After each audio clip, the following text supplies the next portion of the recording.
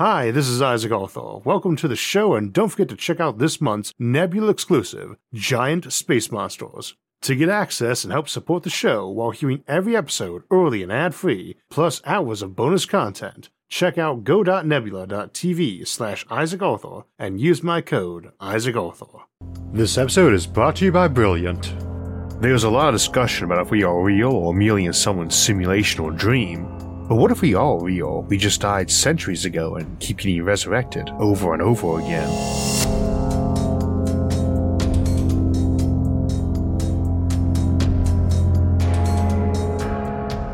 Some call it the simulation argument, some the simulation hypothesis, and it's a concept that in many ways predates the computer age, but fundamentally comes down to asking if we are living in a dream or computer program, or, fundamentally, if we are real.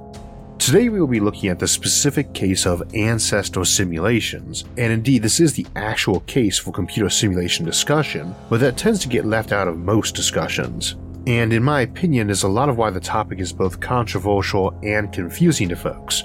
I want to start from the outset, since this topic tends to draw some reckless talk and clickbait, that I'm not going to prove to you today that you are or are not in a simulation. It is not something that you can easily prove either way. And it is a real possibility, but nothing approaching a certainty or likelihood that we're in a simulation. We will want to explain why today, and also how concepts like ancestor simulations are distinct from classic notions of us living in a dream. The basic notion is hard to credit to anyone, and indeed the idea we're in a dream probably dates back to the dawn of humanity, or whenever the dreamer started dreaming. However, it was philosopher Nick Bostrom who developed the formal argument a generation back, and it is very specific to the case of ancestor simulations.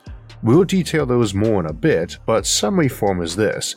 It's where a civilization, centuries ahead of us currently, likes to run simulations of its actual past, or also very parallel what-if scenarios. That's very important to the concept, as we will see.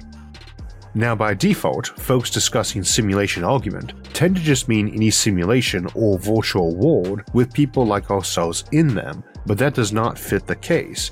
We're not really talking about if some person or persons with access to vast computing power built tons of virtual universes below them of any traits and style they wanted. And that case is really no different than notions such as black hole mini-universes, the idea that every time a black hole forms, a new universe is big banging out somewhere. These aren't really discussing that you might be in a fake universe, in the sense of mimicking a prior period of your own civilization. It's simply saying that universes can spawn children, by nature or intelligent action, assembled underneath high levels like a family tree, and the flavor was more like a child universe or subverse rather than more aquarium reality flavor that simulated universes often seem to have, existing for entertainment or research, living in a fishbowl. There are many other reasons you might do an ancestor simulation besides those, but there's an almost unlimited number of reasons to make subverses, and these in generic format can't tell you much about the simulator. See, if I simulate the 19th century Earth, those living inside that simulation, speculating on if they're real, will be in a universe with the same physical laws and culture of our 19th century, and from which our 21st century existence is derived, so they can usefully speculate about us and our motives. On the other hand, a person might simulate a universe utterly different in physics and geometry from our own, and by that same reasoning, if our universe is simulated but not an ancestor simulation, the simulators might not be using computers, because they might come from a universe which has no atoms, where gravity is a billion times stronger, where there's 5 dimensions and neutrinos mass as much as neutron stars, and where concepts like entropy and thermodynamic limits simply don't apply. Indeed, even the laws of mathematics might differ. Now, mind you, some rough sketch of a fantasy world on a piece of paper can be argued to be a simulated universe itself, and those can often grow in complexity, like Tolkien's Middle-earth or countless other fictional settings, and those details in those fictional settings actually do tell us a lot about humanity and the author and the world they live in, but mostly only make sense as clues when we already know the details of that universe. Tolkien's Middle-earth, which could be argued to be an ancestor simulation since it's supposed to be set in the distant past of our own world, implies a lot of normal physics, gravity and chemistry and so on, but rarely gives any detail. At no point in the story did Frodo or Bilbo announce how fast an object falls in terms of local gravity, or that they're breathing oxygen, and indeed that setting, like so many fictional ones, has some hard breaks with science. Middle-earth has had periods without a sun, in favor of glowing trees or gemstones, or where it was flat before Numenor sank. Now these worlds are not simulated to the degree requiring consciousness by the characters in them, presumably, and ours, if it is simulated, does. It is possible that we're really simple compared to the unfathomable supermind that built our simulation, but nonetheless we are conscious, or at least I am, and you presumably can be confident you are too. Cogito ergo sum, I think therefore I am, as Descartes put it, though the assertion is not that we are real, merely that you cannot usefully doubt your own existence, since someone would have to be doing that doubting. So the simulation argument starts with saying that either it is possible to simulate a previous age of your world, complete with simulated minds that could think they were real, or it is not. Then it says that if it is possible, we must ask if future civilizations would do it or not, and if so, how often? The basic reasoning that folks often cite for giving a probability of our realness or not is to use the principle of indifference. This is the philosophical or mathematical notion that in the absence of any other evidence pointing one way or another, you should assume your various solutions or outcomes are equally likely. As a quick example, if you run along a corridor chasing someone and lose sight of them, then come to a room at the end with 3 closed doors, you have to initially assume each option is equally likely as the way they fled, a 1 in 3 or 33.33% chance that person you're following took a particular door. If it was actually 3,000 people running down that corridor at different times, so that you had no reason to think any of them were influencing each other's choices, you would be assuming about 1,000 ran through each door. Now in practice, you can often find some evidence. Footprints, fingerprints, or wear and tear on the doorknobs would be examples. So too, we could speculate that right-handed folk might be more likely to use the right-hand door, or that they are painted red, green, and blue, and folks tend to be more likely to go through the green door and least likely to go through the red. Also, we have to consider that we're focusing on the doors to exclusion and ignoring options like them having fled through an air duct, hidden in a corner or hanging from the ceiling, or possessed an unexpected ability like turning invisible or teleporting. And especially when dealing with intelligent actors, you need to contemplate them intentionally acting atypically. Nonetheless, that's the idea behind the principle of indifference, and it's a solid one. When presented with 2 or more plausible outcomes and without any real evidence indicating which is more or less likely, we assume they are all about the same until we can demonstrate otherwise, and emphasis on this being a working assumption. In a moment, I will declare the odds of you living in an ancestor simulation are 33%, and that is going to be based on the principle of indifference. That number is not likely to be the real odds, merely that those are the hypothetical odds given to make this point. Indeed, technically, there are no odds. You either do or do not exist in one. But where we're trying to get the odds, the fact that something can be assumed to be 1 in 3 because we simply have no evidence to the contrary is not a compelling argument of any kind. I felt like that needed saying up front, because a lot of folks get some existential terror at the idea of being a simulation, and folks often talk about what the odds are as though we had actual evidence rather than a probabilistic argument. In and of itself, the basic argument for simulation hypothesis is the same as saying there's a 50-50 chance someone I meet is a serial killer, because people either are or are not a serial killer. Thus, by principle of indifference, anyone I meet has that 50% odds. That's not the case, and we have data indicating how likely people are to be serial killers, and it is pretty rare. We could also set it up by saying we found a dead body and assumed it was either natural causes or murder, and if the latter, it was either done by someone who rarely murders people or who does it a lot. 3 options: natural causes, murder by an amateur, or serial killer. In the absence of any other evidence, we say it is 1 in 3. That's the idea.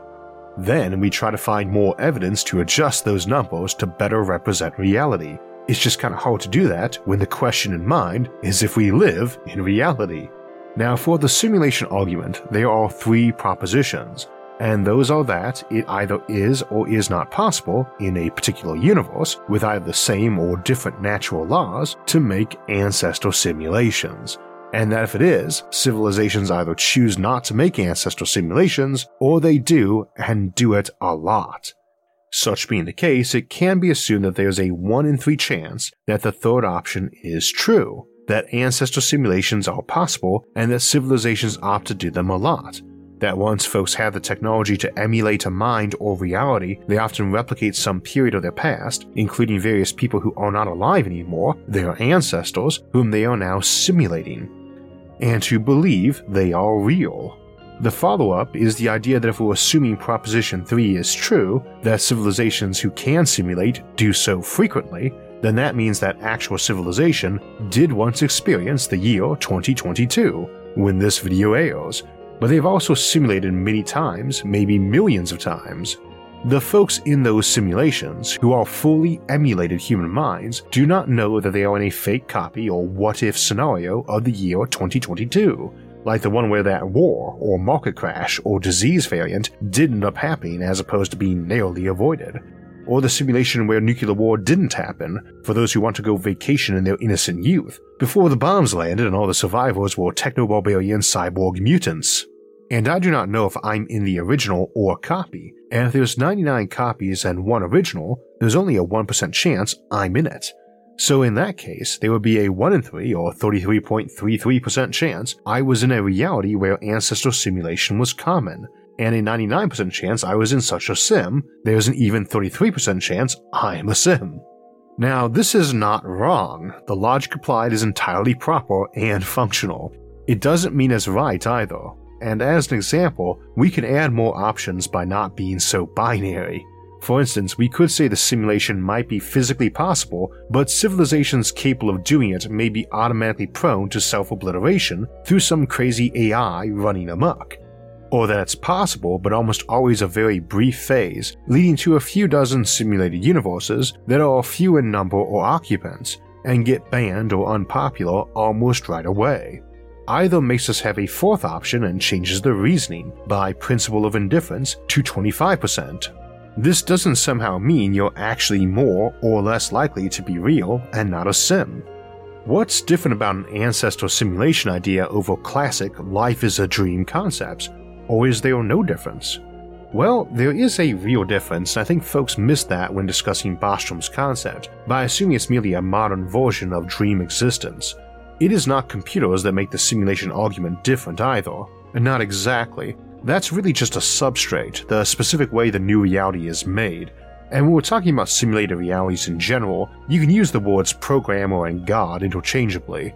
A universe dreamed up by deity, like with Brahma of Hinduism, who sleeps and dreams our universe, probably does not have a brain made of neurons, our brain substrate any more than silicon wafer chips, a computer or AI substrate, which also might be made of other materials, and in a simulating universe might be made of materials that don't even exist in our simulated or dreamed reality. Again, the computer and programmer versus dreamer or deity part is pretty semantic here.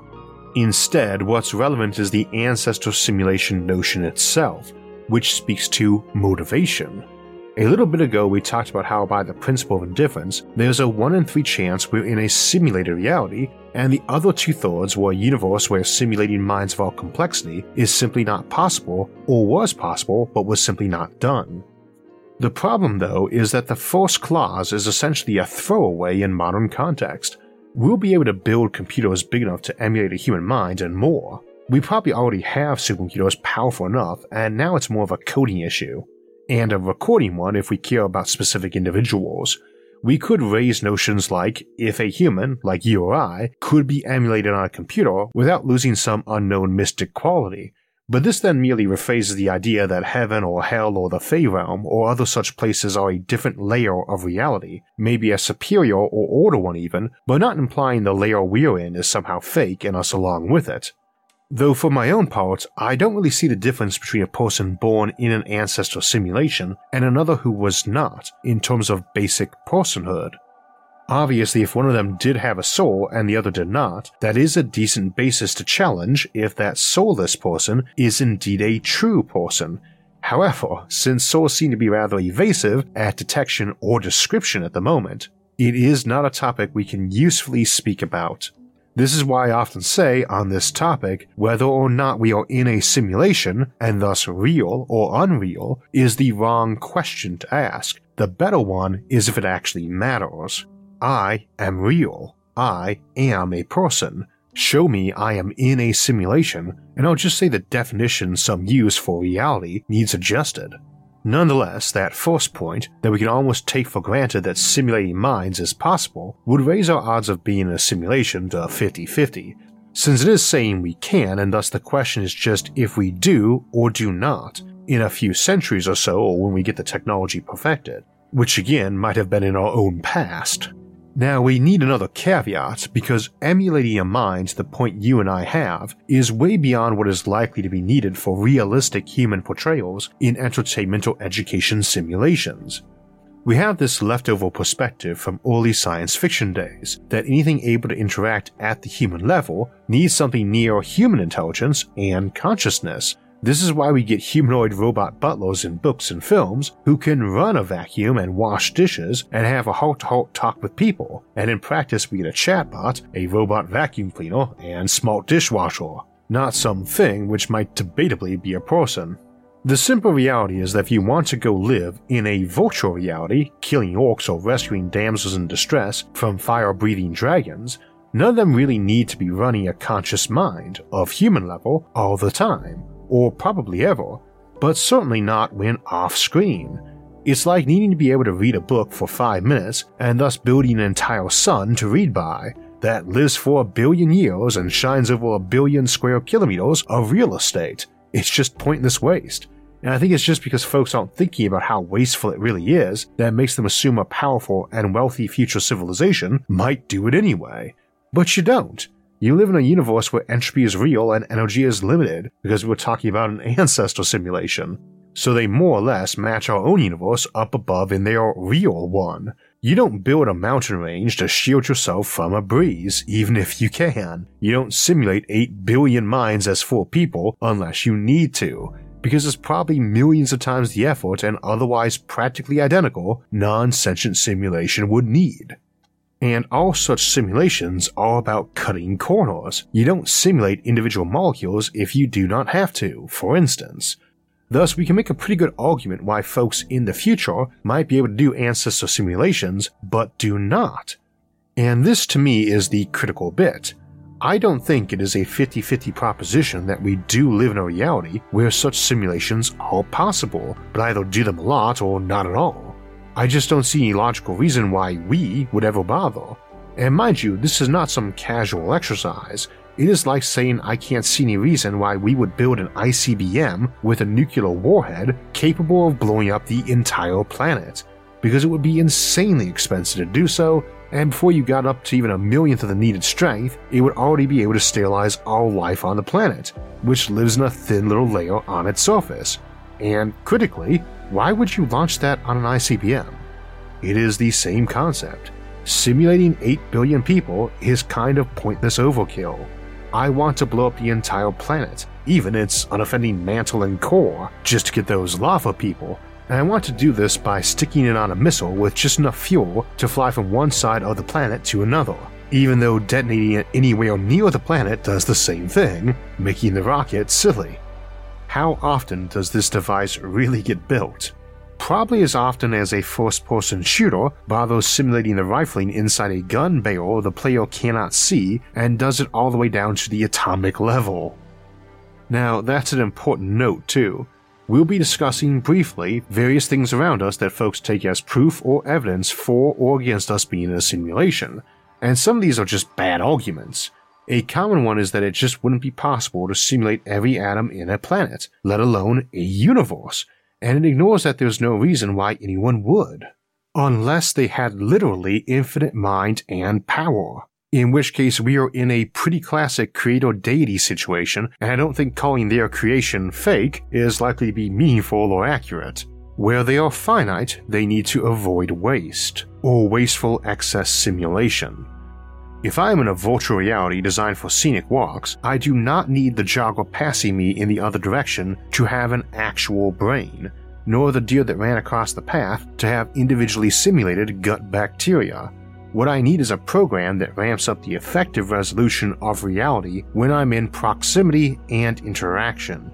A program switches on to make things up for the juggler to say if I stop them, or for under a microscope if I decide to shoot the deer and inspect its stomach for bacteria. Now, some would say this is where quantum mechanics gives the game away, because the uncertainty principle is sort of a minimum resolution or pixelation to reality, albeit with complementary variables. There's no minimum size really, maybe a Planck length, but rather there's a minimum combination of position and momentum, or energy and time, that we can know simultaneously, still really just a type of pixel. And because of that, there's no way to exactly predict what will happen or what did happen, and thus you cannot model every single atom at the present to show how it is inconsistent with the recorded past or future and thus a made-up fake. And that's true enough, but not necessary. Folks tend to forget that a simulated person is not some brain in a jar or person in a battery tank from the Matrix. The programmer can leave triggers in your head to flag them if you think reality is unreal and delete the inconsistency, or even just tell you it wasn't. It's the same as if some omnipotent god didn't want you to be certain it existed. It is all-powerful and all-seeing. So if you suddenly became certain, it knows and can just tweak it so you didn't feel that way anymore.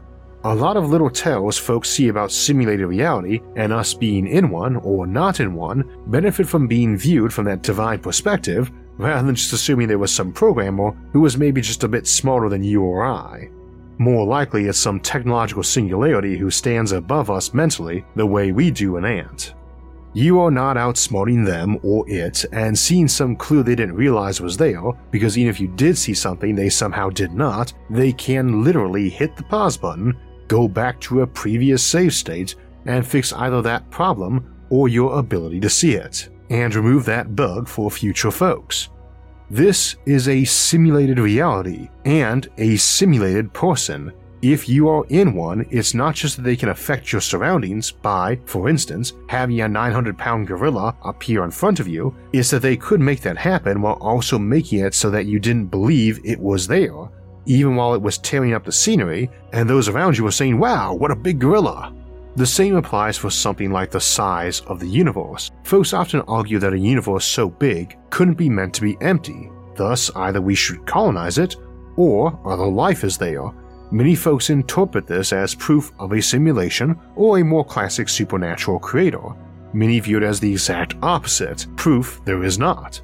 It might actually be either, but merely as that data currently presents itself, it is not a compelling argument of any kind. Folks are engaging in that bad habit of interpreting evidence to support their view rather than lining up with falsifiability. Scientific and logical falsifiability is where you hypothesize that something, if true, would support your theory, and if false, falsify it. Something you do not know the answer to yet, then you go find out which it is. Instead, with simulation argument, folks tend to try to take any new bit and squeeze it into their belief on that topic.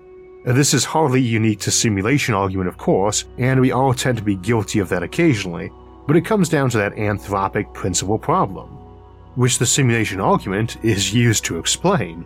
The anthropic principle is the opposite of the mediocrity principle, and you might not have heard of either, but you engage in both regularly and should. Both are approaches to looking at reality when you have little evidence or means of getting more information. Mediocrity principle is the assumption that if I land on a planet and the first few folks I meet are wearing green, that I should assume that's fairly normal and to them, a mediocre example of clothing colors. Anthropic principle is where we assume that, me being there, is some factor in their choice to wear green, like if green is their color for meeting honored guests from afar. Neither is right or wrong. Indeed, they are both usually wrong as you get more data, but they're both good approaches to encountering new strange things when you can't get more info. The reason everyone around you is wearing hospital scrubs is because you banged your head and your friends took you to the hospital, not because most people wear scrubs. However, you would already know this or easily be able to ask a few questions and make a few observations and figure it out, so it's not great for demonstrating the concept of the anthropic principle. To demonstrate the anthropic principle, it saves time if the examples do not permit the person you're discussing it with to say things like, well, I looked it up online, or I'd do a few tests. So we use 3 popular examples. One is a fine-tuned universe. The apparently freakishly slim odds the physical constraints in our universe would allow life. And since we cannot currently look outside our universe to see if there are others, we have no way of proving if our universe is a mediocre example of universes, most of which have life. Or a freak case that we can only see has life because universes without life don't have anyone to look at them and notice that they're the regular kind. The next is the doomsday argument, see that episode for details, but it tries to argue that you're more likely to be a middle child of human history than one of the eldest, since there are going to be way more middle children, and thus human history is nearly over, and of course you can't present evidence for or against that sort of assertion. Simulation argument is the same. There is currently no known way to prove or disprove it from the evidence on hand. I want to emphasize that because while all 3 concepts, fine-tuned universe, doomsday, and simulation argument, have a lot of serious and grim discussion, they are academically really boring and are mostly valuable for preventing folks from stopping you in the middle of the discussion to point out ways to prove it right or wrong.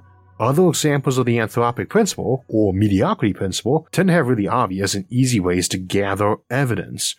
If a tree falls in the woods, does it make a noise? Yes, at least under the current definition of noise. And the point you're trying to make is that events which are not seen or observed and do not affect others maybe doesn't truly matter, then you'll save some headaches by setting the event in a different reality where we cannot see or feel it falling. When it comes to simulation theory though, we do not need to bother simulating every tree falling, including ones that fell in times and places no person will ever see. And you probably don't actually care if your fossil record that you made up is a perfect match, so you do not need to go through a big bang and run every planet in the universe forward to the present to simulate modern times. You don't really need a catalog of every tree that ever existed on Earth because it's not possible for us to run about 350 million light years from Earth faster than light and build a mega telescope to observe the evolution of the first trees and see if they match locations in our fossil record. There is no FTL, and indeed this is another thing you want to avoid in a simulated reality. Superluminal cause and effect, but if there were, you could still just make stuff up. It's not that someone might catch the few positions were off. You can have a whole room of scientists staring at flawed data on a table, all nodding and agreeing it was correct. They are Sims and you are the programmer. You could set the table on fire and tell them they were looking at totally accurate data with no anomalies, even while the fire alarm was going off for no apparent reason and not worth checking on. You control reality, including the people in it and their own minds. It's a little discouraging to think you could be someone's puppet like that and have no way of beating the system or red-pilling out of the matrix, but that's basically how that should work, and I think folks try to slip around it. On to why we probably are not in one. First, there might not be any we involved. It might just be you, but that's not really an ancestor simulation, and thus is not part of the argument. Let's assume in the next few decades we get computers that are, say, orders of magnitude more powerful, and get our brain scanners and deep learning AI upgraded similarly. That should permit a capacity to scan a brain quickly and detailed enough to either read it or emulate it, the same difference in this context. Whether I'm an uploaded mind 30 years from now, or a human with my brain being real-time scanned and a simulation directly fed back to my nerves, there's a strong implication there that I'm functionally immortal, and that could happen in our lifetime. Such being the case, it is trivial to come up with reasons why you or I would choose to be in an ancestor simulation and even submit to some flat-out brainwashing to help us ignore any inconsistencies.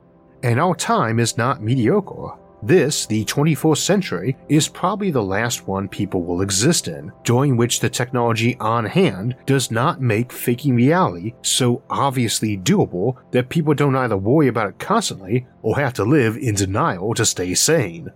Folks worried about it in the past too, when dreaming, and good books or hallucinatory drugs were your only routes to fake worlds. So just imagine what it will be like as these technologies come into real use. So it is plausible that this is the most simulated era, that while folks go visit history sims or fantasy settings, the one they actually lived in originally is the one we replicate the most. It's hard to imagine simulating a whole world of fake but total people for one person's entertainment, but not so hard to imagine a thin resolution world for one person to experience only the bits really in proximity to them, or millions of us sharing an ancestral sim with a few billion sub-sentient folks to fill up the landscape.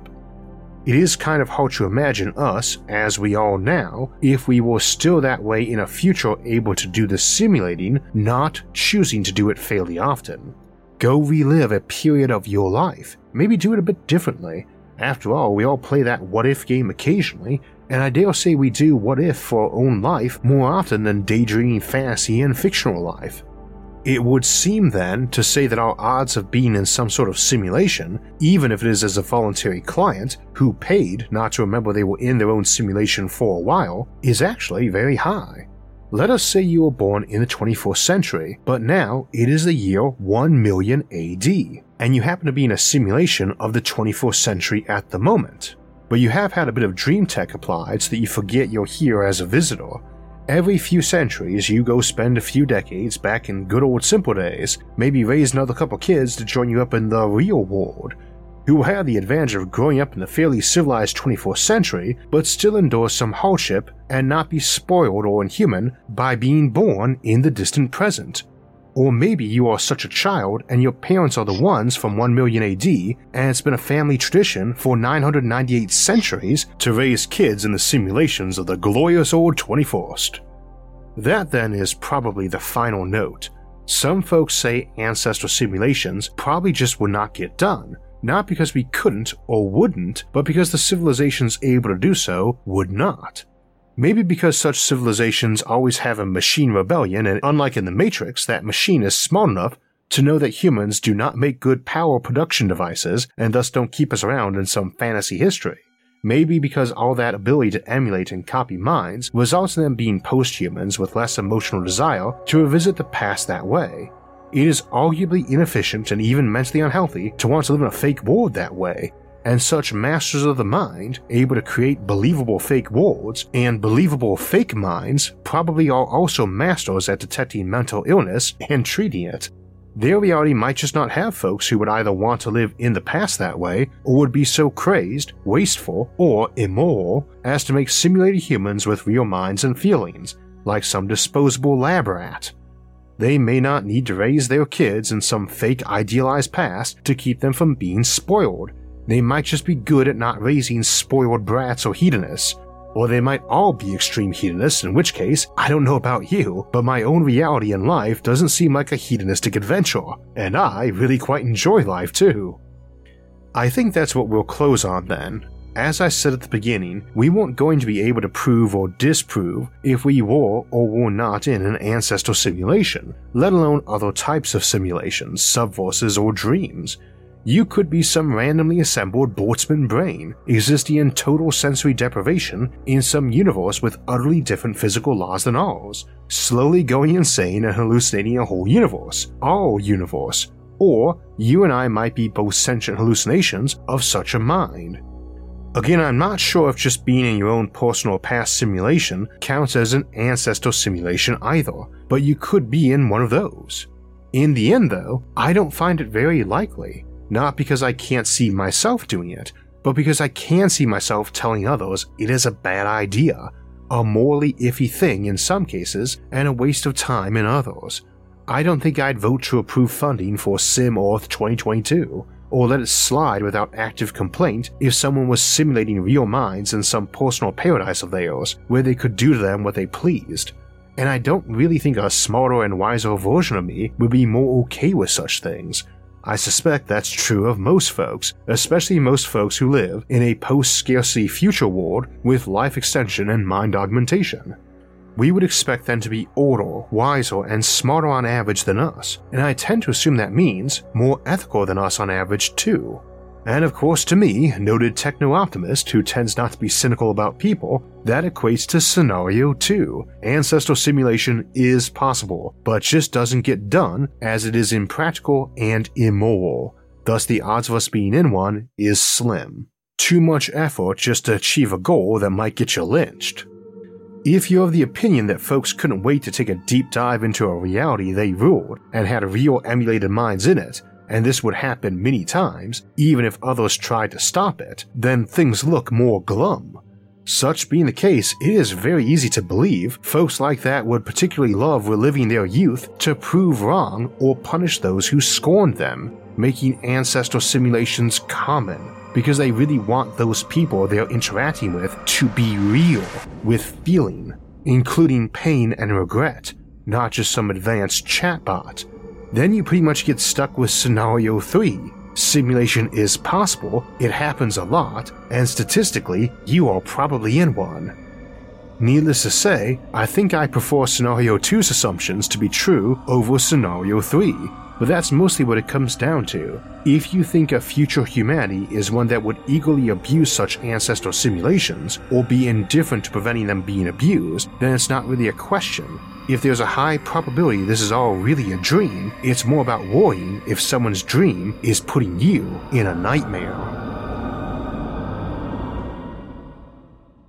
So a key point of today's episode is not just that it is very hard to emulate a human mind, let alone billions of them, but that it is just orders of magnitude more difficult than creating passable simulations. The more we learn about the mind and neural networks, the more we realize how hard they are to build, and how often something vastly simpler and easier would get the job done. Neural networks are one of the most fascinating new areas of computer science, and if you want to learn more about them, Brilliant's interactive courses on neural networks and computer science fundamentals can help you on that journey to better understanding our minds and machines. One of the things we've learned about our minds as we've come to better understand neuroscience and neural networks is better learning, and critical to that is interactivity. Hands-on learning is hands down the best kind. And that is something Brilliant builds into all their courses and constantly seeks to improve, to make it easier for anyone to learn math, science, and computer science, be it the basics or advanced materials. For instance, Brilliant's Computer Science Fundamentals course takes you through the basics of computation with their trademark interactivity, even showing how decisions get made. But picking Brilliant as a learning partner is an easy decision, especially as you can try it out for free. With Brilliant, you can learn at your own pace, learn on the go, and learn something new. To get started, for free, visit brilliant.org/Isaac Arthur or click on the link in the description, and the first 200 people will get 20% off Brilliant's annual premium subscription. So next week we will be having our 2-hour episode, The Megastructure Compendium, our expanded and improved version of our original episode on megastructures that started the show almost 8 years ago. Back then I had done the episode in large part because I felt so many sci-fi authors missed the chance to use these immense and wonderful artifacts in stories, and I am very glad to say a lot of authors have used them more and more in recent years, many of them fans of our show. I want to give a shout out to the father and son writing team, Patrick and Blake Seaman, on their new series, starting with Book 1, Occipital War, where a modern-day town and a military base find themselves mysteriously awakening inside a giant McKendree cylinder. I'm about 100 pages in, and I love the book thus far, and I love knowing our show helped inspire it. Definitely worth checking out. Also, really glad to see the McKendree cylinder, the big brother of the O'Neill cylinder, getting to be a setting. Again, next week we've got that Megastructure Compendium coming up, where we will be going over around 100 megastructure types, and hopefully they'll help inspire some great new stories too. Science and sci-fi have a long history of positive feedback with each other. Speaking of which, the weekend after that we'll be having our monthly Sci-Fi Sunday episode on June 12th, where we'll look at the Silurian hypothesis, the concept that some ancient civilization like intelligent dinosaurs might have once dwelt on Earth long ago. We will also ask what would remain of humanity's accomplishments millions of years from now if we suddenly died off. And 2 weeks from now, we'll be looking at the concept of interstellar probes, where we'll begin our 2-part story of traveling to an anomalous system to investigate it, concluding with life as a planetary explorer. Now if you want to alert when those and other episodes are coming out, make sure to subscribe to the channel and hit the notification bell, and if you enjoyed this episode, please hit the like button and share it with others. and leave a comment below. You can also join in the conversation on any of our social media forums, find our audio-only versions of the show, or donate to help support future episodes, and all those options and more are listed in links in the episode description. Until next time, thanks for watching, and have a great week.